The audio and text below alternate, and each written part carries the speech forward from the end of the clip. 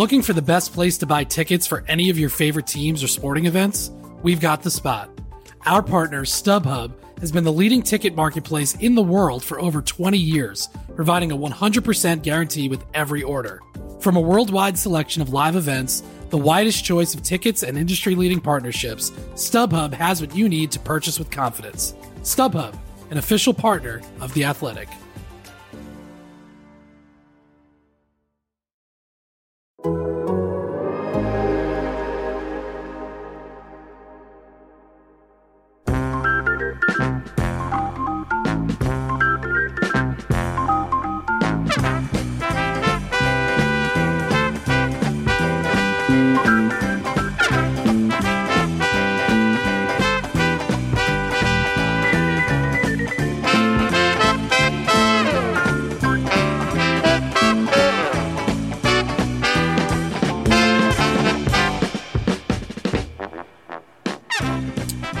Three, two, one.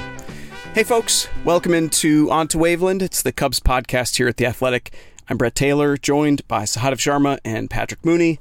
We got lots of Cubs bits to talk after a decent weekend series against the Rangers. I always hesitate because I swear it's not me. I've never looked this up to confirm it, but I know in my bones it must be true that the Cubs of the last decade absolutely lead the league in weekend series, especially at home, where they take the first two games of a weekend series at home and then lose on Sunday.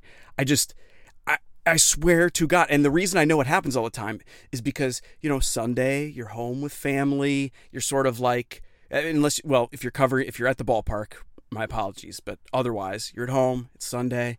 You've got one eye on the game, one eye on your family. You're trying to enjoy family time, sort of have it both ways. And the Cubs just end up pissing you off. And so I've got this deeply negative association with Sunday Cubs baseball. And I just get sick when I think about it. And I know that that's why I have that horrible association with it. It's funny that you bring that up because I thought about it before yesterday's game, just the idea of kind of, this isn't the great Cubs teams that we saw, 5 years ago or whatever. So it doesn't really apply to this team. But there's a piece that Patrick and I wrote prior to, I believe it was the 2019 season, right, Patrick? And it was one of the points, there was a list of things that kind of the front office was hoping Joe Maddon could kind of emphasize entering the season. And one of them was, when you win the first two games of a series, don't let up. It's not just sweep those teams, put your foot on their throat type mentality. There's no let ups during the season. During those, those, you win the first two, you win the first three, whatever, of a longer series, just finish them off type mentality. This isn't that team, right? This team doesn't have those expectations. So I think you can live with 2 out of 3, but I totally understand where you're coming from as far as ending a series with a staggered win, lose, win rather than win, win, lose, right? But so I get the mentality as for fans there, but it's the same thing. They do need you would like to see them take some of these when you win those first two, start sweeping teams, start run off a little winning streak here and get some momentum, especially when Luis Castillo is pitching against them Monday night. You got to slide back in because now I'm remembering. So I now remember you mentioned that pre-2019 because there was the whole thing about Joe Maddon being asked to kind of refocus on certain things. I remember you guys writing that. Didn't work out, but doesn't mean you guys were wrong. So that I'm remembering another thing. I can't remember if it was last season or the season prior, where the Cubs were the last team in baseball to pull off a sweep that season. And it wasn't until I want to say it was July maybe. But that must have been last year. Maybe. There was something because about they played well. Remember that May of 2021? They played really well. That's right. They swept played a few well teams. into June. Yeah. Yeah. So either it was last year or I'm misremembering some of the particulars. But there was something that again, now that we're talking about it, this concept is hitting me again, that it feels like, But then they went on those like long winning streaks there in the second half last year, so they should have carried that with them. Well, they should benefit from. Players are a little different today, but like 3-day games in a row at Wrigley and like team coming in from the road, nice dinner Friday night, going out Saturday night, either their families are in town or they have other things they want to do in Chicago. Like those visiting teams, very broadly speaking, should be dragging on those Sunday afternoon games, but did not see that yesterday. They need to deliver more beer bats to the opposing clubhouse on Sundays. All right, we can talk some actual baseball now. So, as we said, Cubs won the first 2 games of the series, got fantastic performances again from Marcus Stroman and Justin Steele. The bats really exploded on Saturday. And then Sunday's loss, I think, was not as bad as it looked if you sort of drill down on some individual performances. I don't think Jameson Taillon was nearly as bad as his line ended up showing, and we can dig into any of those things that you want, but I just want to mention a factoid that my buddy Michael Cerami at Bleacher Nation dug up. I was looking back specifically at Justin Steele's performance going back to June of last year, second best ERA in baseball behind Justin Verlander. So, I mean, he's been outstanding. And what Michael noted was through those first 2 starts, not only has Justin Steele not allowed a single barrel yet, which is, for those that don't know, a barrel is sort of the perfect, or a range of combinations of launch angle and exit velocity that generally produce serious damage. So obviously pitchers want to avoid that. Through 2 starts, Justin Steele, no barrels allowed. Through 2 starts, Marcus Stroman, no barrels allowed. That's nuts. That's just crazy, because sometimes you just accidentally run into one. So that speaks, I think, a lot to, what we've said before about what we hope the Cubs pitching can be, which is, get your strikeouts, but also just let this defense eat. And that maybe was not what showed up on Sunday. Which maybe that's where I'll leave it dangling and let you pick it up wherever you want. Yeah, wow. They're doing that without facing the Cubs lineup. Holy cow. Oh, hey-oh. 4th lowest barrel percentage in all of baseball, by the way. Cubs pitchers? No. Cubs hitters. Cubs hitters. Cubs hitters. I bet Cubs pitchers might be 4th lowest, too. Yeah, let's check. I'll check while I'll look it up while you're filibustering. So this is like I'm going to go a quick sidebar since I brought that up. Listen, the Cubs offense has looked pretty solid results wise. Their BABIP is pretty high. Their ground ball rate is pretty high. They're going to go through a lull unless something changes, and it's going to be ugly for a little bit. So my point is games like yesterday can't happen where Nick Madrigal misses the tag at third, which would have been an amazing play if he pulled that off, right? And he needed to eat that. Once he goes for the tag, you eat that knowing who the runner is. That's one of the fastest guys in baseball running down to first, and Bubba Thompson. So that's an unacceptable mistake right there as far as throwing the ball. I'm fine with him trying to get that out at third, but once you do that, you eat it. And then Trey Mancini was forthright in coming out and saying like he screwed up in right field. Bad read, bad jump, a bad route. Everything was bad about that. It's kind of wild that it's 8 games in and there have been 2 critical plays pop-ups in right field, right? I mean, just like we thought it was going to be the bat that you really missed with Seiya Suzuki, but I don't know if he makes both those plays, but I think it looks better if it's, say, Suzuki not coming up with those instead of Miles Mastrobuoni and Trey Mancini. Mastrobuoni is just taking so much heat from Cubs fans. Wow, they really don't like him. But bad luck too. Like he's actually really smacking the ball, but he's striking out a lot. They're finding and gloves. He's not a strikeout guy. He's not, so it's weird. At least in the minors, he hasn't been. But whatever. Like I'm not sure. We'll see if he's the one that's sent down or if it's Madrigal that's sent down. Either way, the offense can't is going to go through a lull, right? Like we know this. Those 10-run games that we saw on Saturday, and what was the other game, Tuesday, when they kind of break out. Those are going to be the rarities. So the defense has to be clean. I really liked what Tyon did. I thought he was a little off early on with the strike throwing, and then he found it and he cruised. He looked great outside of bad defense behind him. That was a great outing, which should give you some optimism as far as the front three looks good. You said all that stuff about Stroman and Steele. I mean, just an amazing start for both those guys. So you want, like, pitching and defense, it has to just stay true throughout the season. A game like yesterday has to be a one-off, right? We have to say, like, remember that game back in April where the defense was suspect? It has to be the one time out of 30, right? You cannot do this regularly.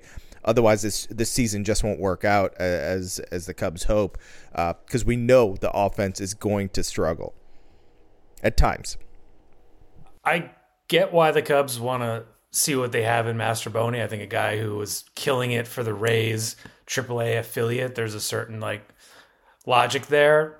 I don't really get sticking with a guy the White Sox drafted 4th overall, but reading the way that David Ross talks about Nick Madrigal is he has his back. I think it was just the day before. He's a completely different player than he was from the year before. And maybe he is, but it's just, it's harder for me to see where's the there of just okay, not quite a standout infielder at any position, does not hit for power, not exceptional speed. Yes, there is a skill set there that could be valuable. And, I do think, it's pretty obvious here how Seiya Suzuki is kind of the glue to this team, or the best version of this team.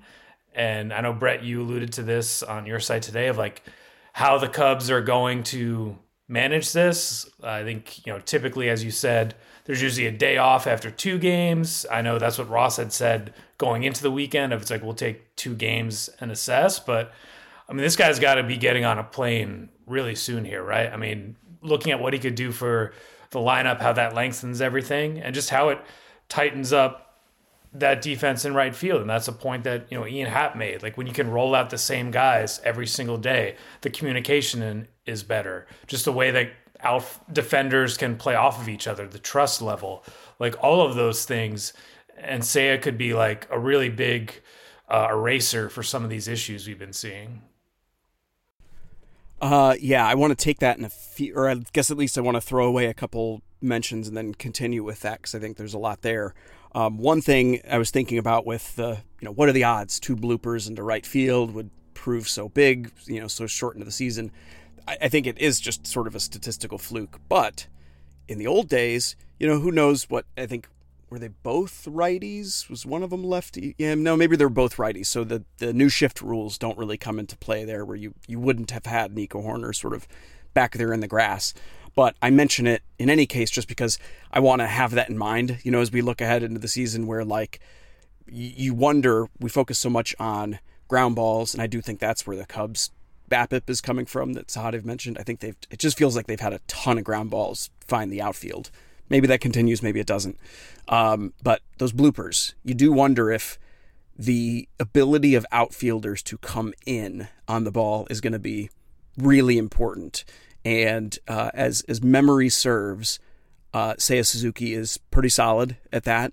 We know Cody Bellinger is great all around, and Ian Happ is very good at that as well. So I think you're right, Mooney, that when Seiya comes back, there's going to be probably an upgrade to the defense. One other throwaway thing, just to confirm, Cubs pitchers 6th lowest barrel rate. So batters 4th lowest, pitchers 6th lowest. So I guess the pitchers are, I guess the pitchers are winning right now, because it's not like it's not a badge of honor to be the 4th lowest on the hitting side. So Seiya is coming back sooner rather than later. And then I think that opens up a couple of areas for conversation, one of which is just the roster discussion, which we kind of started there. I think the Cubs have 4 possible ways they could go, which that too is very atypical. Usually guys out for a while, you have someone filling in and you sort of know, okay, here's what's going to happen. I could make an argument that the Cubs could send Nick Madrigal down for the reasons discussed. I think he's, once Trey Mancini and Patrick Wisdom no longer have starts available in right field, the whole infield gets squeezed in the DH spot and third base in such a way that, like, I don't want Patrick Wisdom sitting down right now. I don't want him sitting very often. I know that part of that is coordinating against the right pitchers, but, like, I don't want to sit him in favor of Madrigal in almost any start right now. So, okay, so then Madrigal, is just a pure bench guy? He's only 25. Give him some starts. So I think that's a thought. I think Edwin Rios is not playing very much. I love having his bat available. I get the sense that the Cubs love having his power bat available. But, he's not being used very much. He homered yesterday, and that was his first hit of the year, 8 games into the season, I believe. And it's not because he's been terrible. It's because he hasn't really played. And then obviously Miles Mastrobuoni, the versatility is valuable. The lefty bat off the bench. I think he is suited more to a utility role like that. So it wouldn't surprise me for him to stick around, especially knowing that he had so much success at AAA last year. There's not really much for him to do developmentally. And then lastly, the Cubs, they don't have to keep 3 catchers if they didn't want to, but I think, as we've discussed before, the problem with Luis Torrens is that you can't option him to the minors. If the Cubs lose him, they lose him. And so those are the angles. It's made even more complicated by the fact that the Cubs already arguably have 2 players at AAA in Christopher Morel and Nelson Velasquez who could probably improve this big league bench if that was the route the Cubs wanted to go. So I don't know. My gut says it's most likely to be, one of the 3 optionable players. And I don't know, maybe David Ross fights for Madrigal to stay and it's one of the 2 lefties. Yeah. You'd almost want those lefties. I feel like you need the lefties off the bench. You have 2 very different types of lefties in Mastrobuoni and Rios. But you're right. Patrick's right. The way Ross talks about Madrigal is very different than the way he was talking about him last year. The way Madrigal is talking about himself, I think Ross mentioned in pregame on Sunday how basically it took him all day to get ready. And we asked Madrigal about that yesterday after the game. And he said he'd show up hours before others would be at the ballpark. It just took him that long to get loose and ready. Like, his body was not right. Part of me is like they did the kid a disservice by not just having him be at the minors and like rehabbing longer. I think they probably realized they made a mistake there and he should have started the season on the IL and really been working to get his body right instead of just forcing him onto the roster. I think there's also a stigma with him where he's starting 2 steps back in everyone's mind, right? But if you look at the numbers through a certain amount of games, what are 8 games? I know Nick doesn't have a ton of at bats, so it's not a fair comparison, but he's basically the player Nico Horner's been on offense, right? Obviously, Nico brings significant value on defense, but they've been pretty similar players through the first 8 games. But Madrigal doesn't get the benefit of the doubt, which I get. Nico's just a different player in general as far as what he brings off the field and just everything that he does, and we've seen it from him as well. We've seen him hit before. Cubs fans have not seen that with Madrigal. White Sox fans got a taste of it, but I get it. I think it's going to be a fascinating decision, and honestly, I thought it was going to be Madrigal. Probably last time we did this podcast, but the weekend has me wondering what are they going to do? Maybe it's just as simple as Mastrobuoni. Maybe that's the guy that goes down. Let him be the utility guy at AAA, right? He'll probably play multiple positions out there and play semi-regularly, and we can kind of see what his numbers will be at AAA. I think he's a valuable player. I think he's a good bench player and kind of has a future role there, but we'll see. I got to keep reminding folks, the Cubs, Mastrobuoni was not like a waiver claim, nothing pickup. Right. The Cubs traded a legit relief prospect, albeit a low-level relief prospect, but it was a good young relief prospect that they traded to get him. So they believe in him. And you know what? I don't think they love, like, so part of this I think is, I'm not sure how much they love his third base defense along with Edwin Rios. So we haven't seen those guys play third. Rios hasn't played third, right? So that's another thing. Like, I think Ross really likes the fact that he doesn't have to force Wisdom into the lineup against these guys that throw four-seamers up in the zone. Obviously, I get what you're saying, Brett. You don't want to sit Patrick Wisdom when he's hitting like he is. But part of the reason he's hitting like he is because he's not being exposed by guys that like throw to his weaknesses. So you have to there's a give and take there. I totally get it. And Ross talked about it, and it was something I was going to write about, but I focused on the defense instead. But these mix and match parts work until they don't, right? It's someone's ego gets in the way, someone goes in a 2-week slump, whatever it may be. Like it's great to have in theory, but it doesn't always work out. The 2021 Giants are kind of the one-off, right? And they proved it themselves the next year. It doesn't always work. You need to hit, like, every single guy needs to, A, accept their role, which is really hard in the big leagues. These guys all think they're everyday players. And B, they have to produce, right? So, like, those, that all happening together, egos staying out of the way, guys producing on the day that they're in the lineup. It's just, it doesn't always work out. But I do like the fact that Wisdom looks like a superstar when he's not being exposed. So, like, it works partly. You just want Madrigal to hit, or Mastrobuoni to hit, or Rios, or whoever it may be subbing in for Wisdom on that day. Another day is here, and you're ready for it. What to wear? Check. Breakfast, lunch, and dinner? Check. Planning for what's next and how to save for it? That's where Bank of America can help. For your financial to-dos, Bank of America has experts ready to help get you closer to your goals. Get started at one of our local financial centers or 24/7 in our mobile banking app. Find a location near you at bankofamerica.com/talktous. What would you like the power to do? Mobile banking requires downloading the app and is only available for select devices. Message and data rates may apply. Bank of America N.A., member FDIC. Sadib, I read a quote from Ross in your story last night. I just wanted to clarify. Was he, like, asked specifically about Rios, and basically the implication was, like, the only way he's going to play is as a DH again in certain matchups? Is that reading too much into it?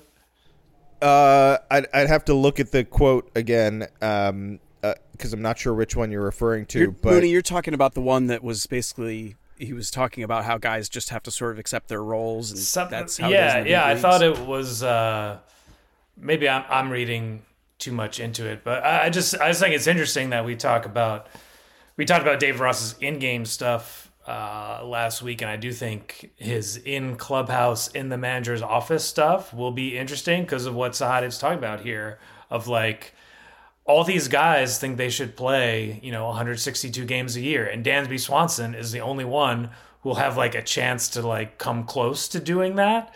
And, the Cubs have thrown a lot of these pieces together, and on paper or in theory, a lot of it could work, but it requires an amount of buy-in that I do think David Ross will have to get, and not just get, but also maintain. Like, it's easier to do that when you're the Giants and you're winning 100-something games. But when you have this kind of collection of role players who all of them are, on kind of short-term deals, trying to find their footing, trying to get to the next level, like, I do think that'll be something we're going to have to monitor to see if someone pops off at some point.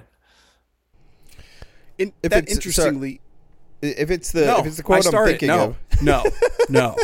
If it's the quote I'm thinking of, he basically is saying he's going to get more at bats as the season goes along, but he's a bench guy. He's a bench guy, and he needs to prepare himself appropriately, and he has been. He kind of praised him for, this guy understands his role, and kind of, he's preparing himself. He's working in the cage, getting extra work, trying to stay fresh, because it is a difficult role when you're not there every day in the lineup. I don't think he was saying much more than that. But I think with his actions, he's saying, like, this guy's mostly a DH, right? What I was going to say does tie to all that. It's just to say that an upside of Seiya Suzuki returning, in addition to the obvious stuff, is because, like we mentioned at the top of this discussion, he's not replacing like a fill-in right fielder, like a young guy who's been doing really well. Instead, his starts are going to be replacing these utility guys, these bench guys, these one-off fill-ins for a given day, because, Mancini's not sitting down every day. Wisdom's going to keep doing his matchups. So really, the Cubs, in theory, should get a pretty considerable bump to the lineup with the addition of Suzuki, because again, it's not like he's replacing some young guy who's been raking. The question is, one, what does the time period look like for a guy who missed all of spring training and who got very brief ramp up time in the minors? What's it going to look like facing big league pitching? And I think you could argue, hey, look at last year. He got a very brief spring training because of the lockout and the late signing, and he raked right away. The flip side, or I suppose in addition to that, a lot of positional guys say, hey, I only need a week's worth of games and I'm ready to go. Flip side is, you look at a spring like Dansby Swanson, his spring was like exactly the perfect length for him to just get all those timing issues out and then boom, day one, go.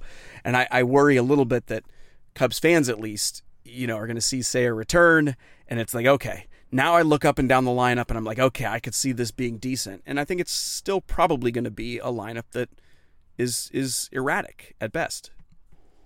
Yeah, I mean, I said it before, but I have some questions about this offense. Maybe and like this is the positive spin on it. Maybe they're working through some things. They'll get the ball in the air more, start hitting the ball harder more often, and the fact that they're 4-4 through the offense, like being a little lucky with the BABIP is fine, right? And the BABIP will reduce, but they'll have someone like Seiya who barrels the ball up. Happ will start barreling up more regularly. Like Swanson. Nico's been okay, right? He hasn't been great. I don't think he's been barreling the ball up very much. You expect him to improve. So I do like the potential of the top four. I talked to Mancini. So after I talked to him about his defensive mistake, he's still he says he's not great at the plate right now, but he's gotten some results of late. So I think you kind of take that too. Like I think this comes back to the fact of this is what happens when you have some veterans, right? In spots that were filled by guys that weren't, didn't have the same way of going about business at the plate, especially.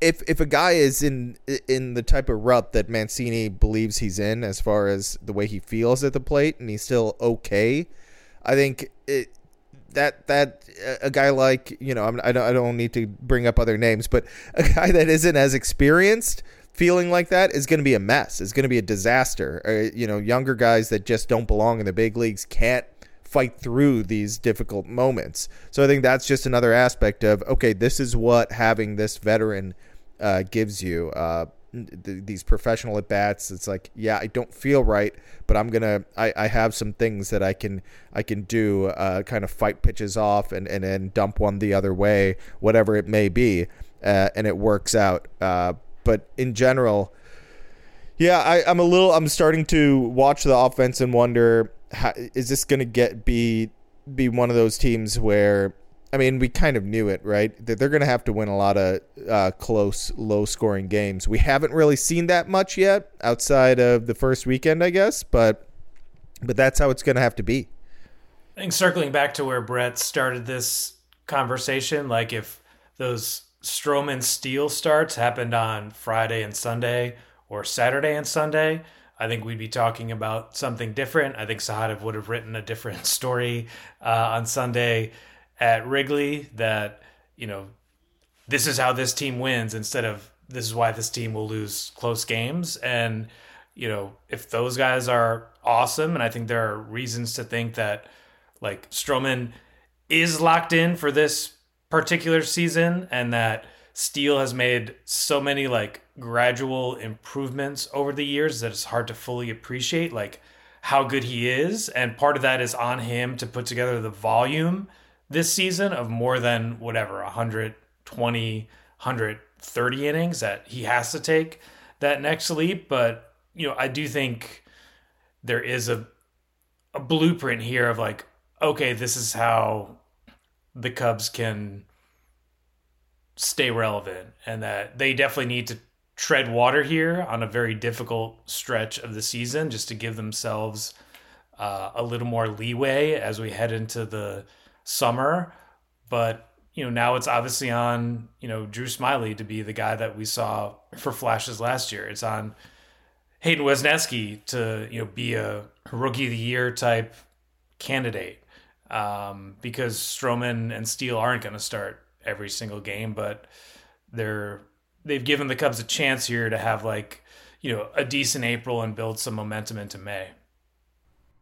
Yeah, and Steele and Stroman are going to have clunkers occasionally too, even if they're having a great season. I think it's funny, the one area that we haven't talked about in any of this, and we talk about it pretty rarely, is the bullpen, because I think we all land in the same place, that I'm just not worried about the bullpen. I think not only do I really like the collection that the Cubs have in place now, I think there'll be some shuffling. We know Brandon Hughes will be back somewhat soonish. I think the Cubs might slow play that one a little bit to make sure he's fully ramped up and for decision purposes, and maybe then Javier Assad goes down and stretches back out. But Michael Fulmer looks amazing. I know he already was good in this conversion to reliever, but he looks amazing. And other guys in the bullpen just look fantastic. Michael Rucker looks like a legit dude. And they've got an Iowa bullpen that is, I know not everybody follows it this closely, and I get that the competition level is different, but it is overflowing with guys where you're like, well, that guy needs a chance in the big leagues, and that guy needs a chance in the big leagues, and that guy needs. And so the bullpen is one area where, of course, there'll be one-off games where one guy has a bad day and blows it, or this ball falls in and whatever. But in the aggregate, it's just an area that I'm not worried about. And so I wanted to mention it, not because I want to start up a big dialogue at the bullpen. We can, but I just wanted to mention it for anyone listening who's like, they never talk about the offense and the starters. Well, it's just because I don't have any concerns about the bullpen. I mean, even the days where the bullpen has gotten touched up, I don't remember them getting liner after liner against them, or just stacking up a ton of walks. Walks have hurt them on occasion, this early in the season, but for the most part, they've been dinked and dunked when they have been scored upon. So bullpen looks strong. We'll see it.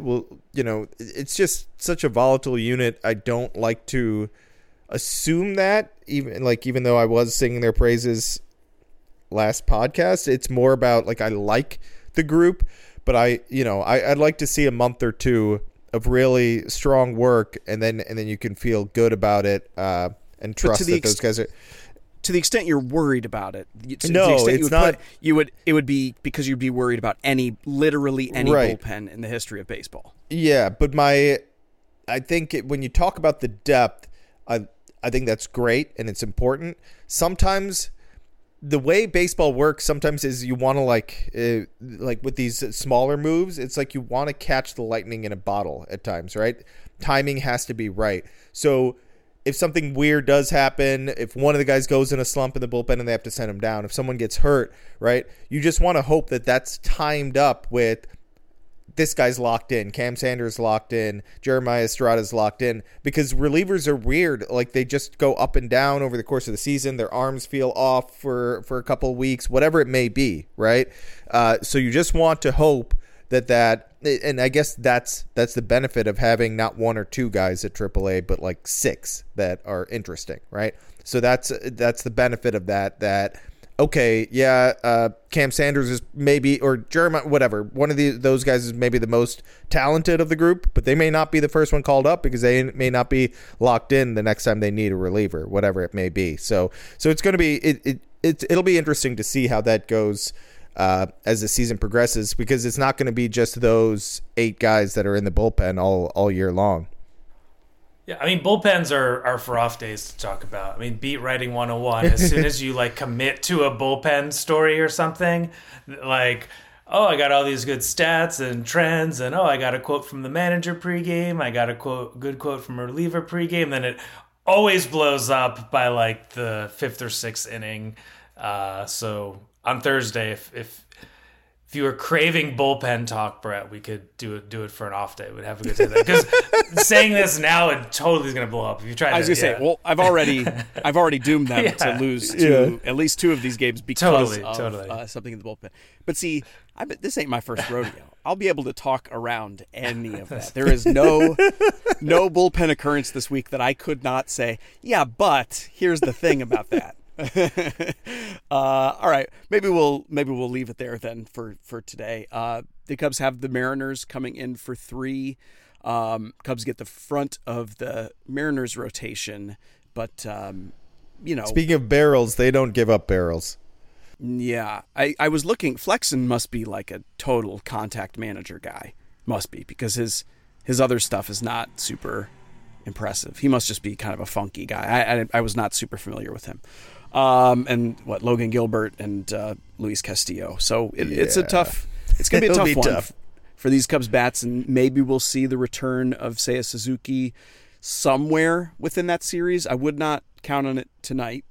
Just my gut says they're going to give him the full day today, but then again, they do need that bat. So we will be back at you on Thursday after the series and in advance of the West Coast trip that starts with the Dodgers. So yeah, might want to win another series this week, Cubs.